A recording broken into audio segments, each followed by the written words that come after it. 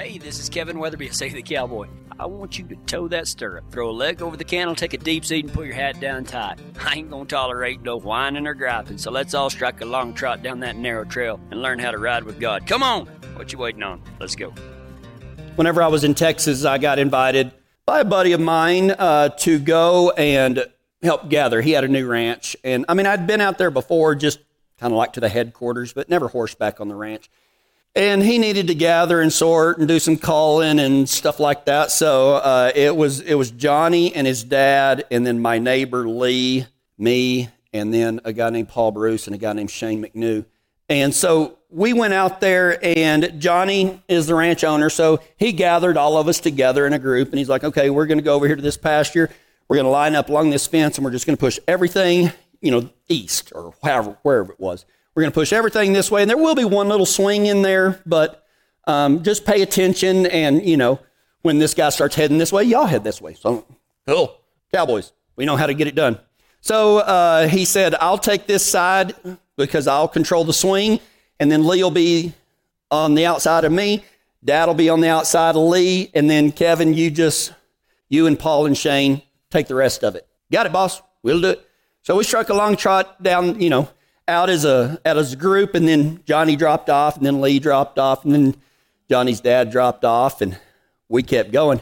And but before we got started, all three of us needed to get off and check the soil's moisture, and so we did that. And we're all on, the horses are all lined up like this, and we're all on each side of the horse. And all of a sudden, my horse had a bay horse named Henri, and Henri starts like swishing his tail.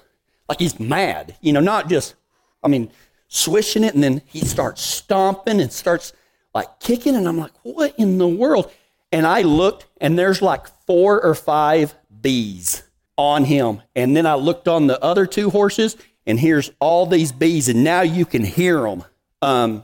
It is possible to really mount up fast, whether you're done or not, when bees are coming. Because, we got killer bees down there, and you don't know if they're killer bees. And we rode hell-bent for leather to our spots to get away from these bees. And I think my horse was stung 4 to 6 times. I could see the knots and everything. And luckily, none of us were stung, but we outran the bees. And so we lined up, and we start gathering, right? And we know there's going to be a swing in here somewhere. And if you really don't know what I'm talking about, imagine water on the floor, and you've got a squeegee, okay? That's kind of what it's like gathering cattle. You can do it this way, but then you might have to turn, and it's literally like a swing. This one stays put, and, the squeegee comes around like this. So we knew there was going to be a swing in there, and we haven't been riding, a quarter of a mile. And, this pasture, I'm not talking about these 400-acre pastures that we have around here. This was 9 sections, 9 square miles of brush and bees and snakes.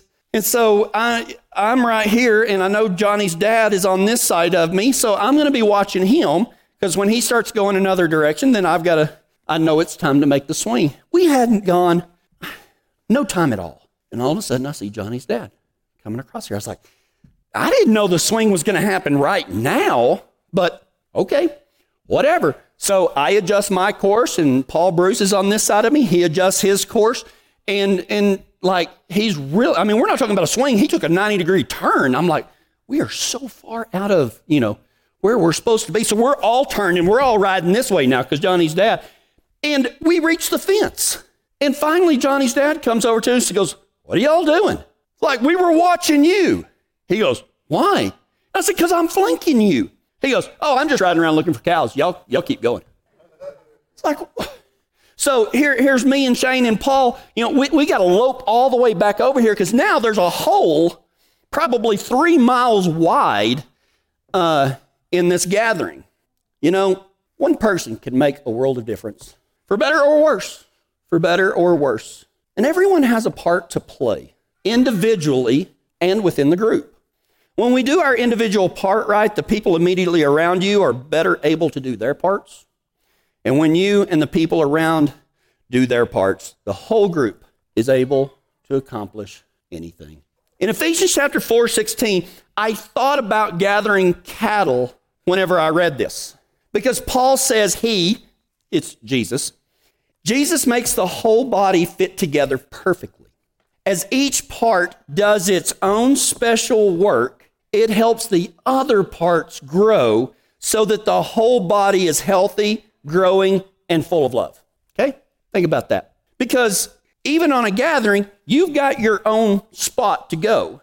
And even with the people flanking you, they're dependent upon your work, your individual work, so that, the people around you can do that. And even the people around you belong to the bigger group that is supposed to be gathering all the cows. I entitled this message, We Can Do This. We Can Do This. And one of the questions or one of the statements that I hear all the time is, I just don't know what God wants me to do. I just don't know what God wants me to do. So I thought I would answer that today, not necessarily like you're going to be doing, this specific job or this specific job, but can we get a general direction that all of us can get going in? See, in the body of Christ, you have some individual responsibilities that I can't help you with, that, your husband or your wife can't do for you, that there's no one else to blame. There's no excuses. We all have an individual responsibility within the body of Christ to do a few things, okay? And we'll talk about 4 of those. The very first one is obedience. I can't obey God for you, right? I can't do that for you. And your neighbor, your flanker can't do that for you. We all have an individual responsibility to be obedient to Christ. I was praying one time, and I had just got through reading the passage at the end of John where Jesus asked Peter, he said, Peter, do you love me? Yes, Lord, you know that I do. Peter, do you love me? Yes, Lord. Peter, do you love me? Yes, Lord. Why do you keep asking? You know my heart. That's what Peter said. And so I was thinking about that, and I thought, I wonder what I would say if Jesus asked me, Kevin, do you love me? And I thought I'd say, yes, Lord. And he said, Kevin, but do you love me? Yes, Lord. No, Kevin, seriously. Do you love me? I'm like, yes, Lord, I do. And then I feel like the Holy Spirit asked me a question. He said, if you love me, why don't you do what I tell you to do? That's tough. That's tough. I mean, if I would hope that everybody here loves God, why else would we be here? But if we love God, why aren't we obeying him? Why aren't we doing the things that he tells us to do? And I'm not talking about those, where you're trying to guess what God's intention is. I'm talking about just the plain stuff that comes out of the Bible of loving others and loving your enemies. And, if somebody offends you, go to that person. And I'm talking about just the black and white things. Why don't we do that? Because individually within the body of Christ, we have a responsibility to obey. We have a responsibility to obey. Now, I think that consists of 3 things. Obedience, okay? First, it's discipline, okay? Nobody can do it for you. You're going to have to make yourself do it. Because I think that most of the time, think about this, when you're unsure of what to do, I think most of the time we do know what we should be doing. Maybe not like, do I move to this house or this house? But we know what we're supposed to do. We're supposed to have faith. We're supposed to do this. We're supposed to do that. But it takes discipline to do what God says to do. That's part of obedience. There's also integrity. I'm reading a book by Kyle Idleman called Grace. And I'm trying to make this as short as I can. In the opening chapter, he talks about a husband and wife, and the wife is a Christian, and the husband's just, he's not quite sure about it. And the reason he's not quite sure about it is because, when you look at everything God tells us to do, man, the standard is set way high. And it was of his opinion that why should you follow God when he sets the standard so high you can never reach them? And while they're sitting there talking to their pastor, Kyle's going to tell them about original sin and this and that and this and that and this and that. And his wife turns to him and says, because he said, I think, God set his standards too high. And she goes, you say that God set his standards too high. She goes, but shouldn't you go to your grandson's soccer game like you said you would? Do you think it's right for you to drink too much and yell at me? And she lists off about 5 or 6 things that you know this guy has done, because, I mean, he's just, with each question, his head goes down. And she goes, so you want to get mad at God for setting the standard too high, but you can't even reach your own standards. You can't even reach your own standards. That's where integrity comes in. And my question is, are you reaching your own standards? You know what you're supposed to do. Are you doing it? That's where obedience comes in, of having the discipline to do it, of having the integrity to do it, that nobody's going to be watching, nobody's going to pat you on the back. You're not going to get a sticker or a cookie for doing the right thing. That's integrity. But I think the final part of obedience, or a final part of obedience, is trust. Because think about it. If you don't trust that what God says is true, then why would we do it? Because God says to do this way, do it this way, and this will be the result. And if we don't trust that Jesus is telling us the truth, then we're never going to do those things. So we must learn to be obedient. That is our individual response. That is a individual responsibility of ours within the body of Christ. I think another individual responsibility is to have faith. And I think that faith is active. I think it's active.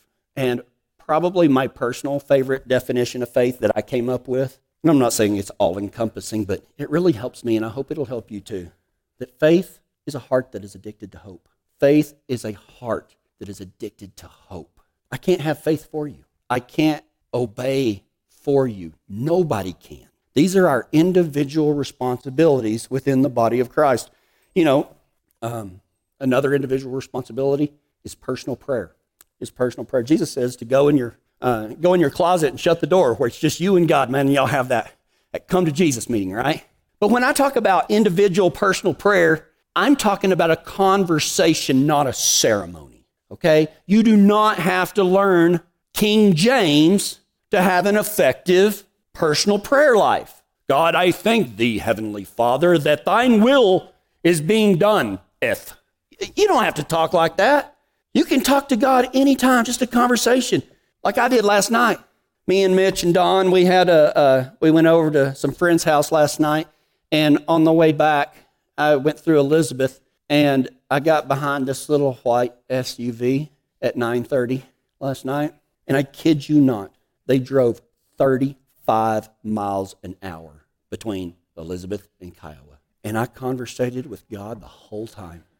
God, please let me be an example to my boys that are in this pickup right now, because I've got a big grill guard and I could make them go faster.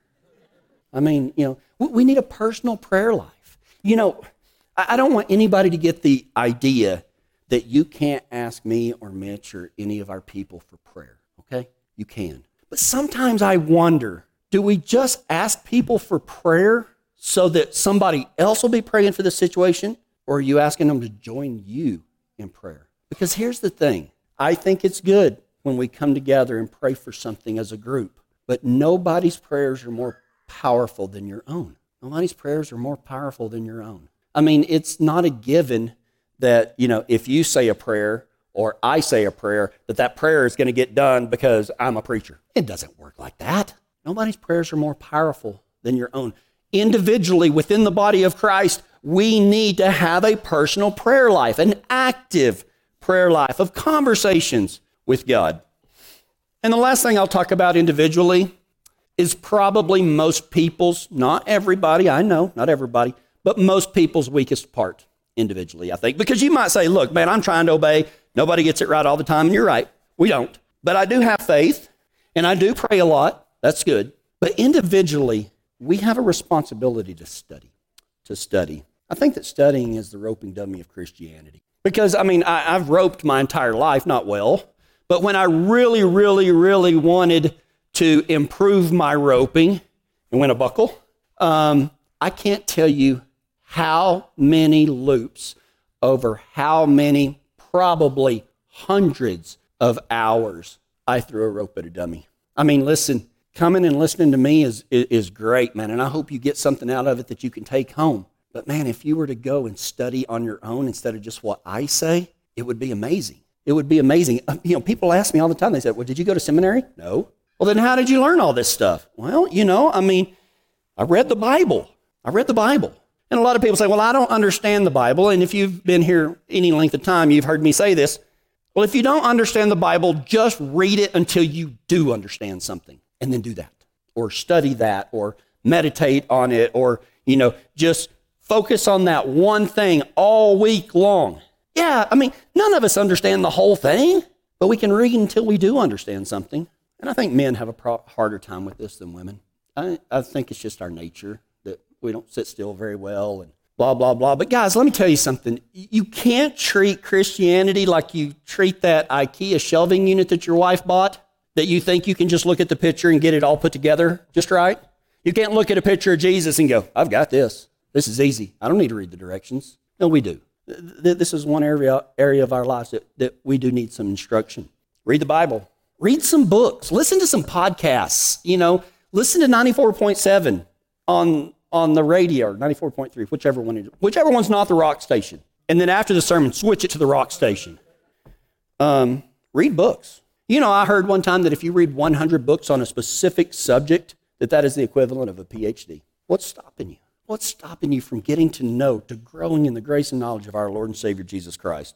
Read books. Some of my favorite authors are Andy Stanley, Kyle Idleman, Chip Ingram, Mark Batterson, Max Lucado, C.S. Lewis, A.W. Tozer. Those are just a few. And finally, on studying, apply what you know. It does no good to read something that Jesus is telling us to do and to study it and not do it. Apply what you've learned. So that's the end of the individual. Even within the body of Christ, we have some individual responsibilities. These are things that nobody can do for you. Nobody can do them for you. You have to obey. You have to have faith. I can't have faith for you. I can pray with you, but I can't say your prayers for you. Okay? It doesn't work like that. And I can give you information, but I can't study for you. These are things that y'all are going to have to do on your own. But after individually, then you have a responsibility to your flankers, to the guys on your left and right, as we're in this gathering. And I think that those responsibilities, when you're with a small group, when you're gathered and you got somebody on your left that's dependent on you and somebody on your right that's dependent on you, and you're dependent upon them, I think our responsibility is to pray with each other, If you've ever been out and gathered with us, we always start off with prayer. Didn't Jesus say, where two or more are gathered, there I am also? When we're with other people, we need to pray. And I think that when we're with a small group, one or two others, I think we need to encourage. Here's an observation. When a female posts a picture of herself on Facebook, there will be 49,000 other females that tell her how beautiful she is. You are so gorgeous. You are so beautiful. Blah, blah, blah. They're great at encouraging. A guy posts a selfie and they're like, you're stupid. You're an idiot. I don't know what it is. But we can encourage people, right? Listen, it takes nothing away from you to encourage somebody else. It actually adds to you. No one ever lost a part of themselves encouraging someone else. We need to pray together. We need to encourage each other. And we need to love each other. Golden rule. Do to others what you want done to you. And don't make the mistake that I've made in the past, because I've been known to turn that around, because it says I should do to Mitch what I would want Mitch to do to me, right?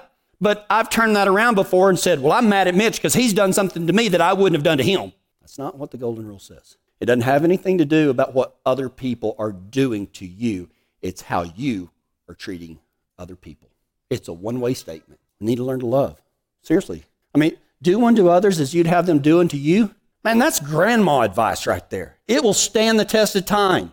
That's how you know it's the truth. When God says it, and it still applies today like it did 2,000 years ago. And finally, when we're part of a little group, when you got your flankers on your left and right, we need to learn to serve others. In Matthew 20:28, Jesus says, for even the Son of Man came not to be served, but to serve others and give his life as a ransom for many. Jesus is saying, man, I didn't come down here so that everybody would bow down to me and do whatever I wanted. I came down here to show people what it's like to love others. And we're encouraged, we're commanded to become Christ-like, to do what Jesus did, to pray, to encourage others, to love them, and to serve.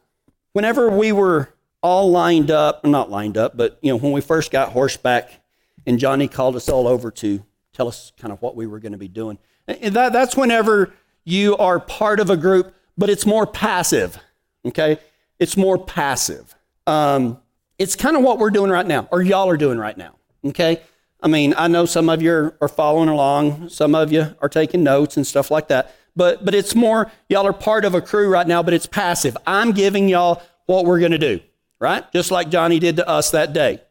And part of our responsibility when we're part of a crew and it's passive is that we receive instruction. Receive instruction. Another thing that we do when we're part of a whole group like this is pray. I mean, like when me and Mitch were up here, I peeked, okay? I peeked, and when Mitch was praying, I saw most of you had your heads bowed and your eyes closed. You were praying, even though you weren't talking, you were praying along with Mitch. And that's important as part of a group. Another responsibility we have as part of the whole crew is to listen. You know what, this world would be so much better if we listened with the intent to understand instead of listening, waiting on a spot for us to talk. So listen to others is to listen to the instructions that you're being given. Because, you know, in Ephesians chapter 4, up in, I think it's around verse 12, it says that my job is to equip y'all for good works. That's my job, is to train y'all so that y'all can go out and live according to Jesus Christ. That's my job. Y'all's job is to receive that instruction. And finally, worship. We're worshiping right now. And, you know, one of my pet peeves, and it's okay, I'm not criticizing anybody. I just make my living with words, and I think that words are important. And one of the things that I'm getting better at, but is when people say, oh, you know, it was pretty cool, but I don't understand why y'all don't have worship. What? What do you mean we don't have worship? We were worshiping the whole time we were there. That was why we were there, was to worship God. And they're like, but you didn't have music. Oh, see, I mean, yes, music can be a form of worship, but worship isn't only music. It's what we're doing here. I mean, look around. Y'all don't know everybody here, but each and every person here today is hopefully here for the same reason, to grow in the grace and knowledge of our Lord and Savior Jesus Christ and to be part of something bigger than ourselves, which is the body of Christ. But then you have part of the whole crew that's active, okay? An active part. Some of our responsibilities as part of a whole group includes observing the sacraments. Now, I know that that's kind of big words. But the two sacraments that Jesus told us to hold on to and do was the Lord's Supper. Now, we don't do it every single week. I understand that. We do it a couple of times a year. But we observe the Lord's Supper and baptism. Those are the two sacraments that we do. That's how we take part in a group setting. Another active part when we're all together like this is that we pool our resources.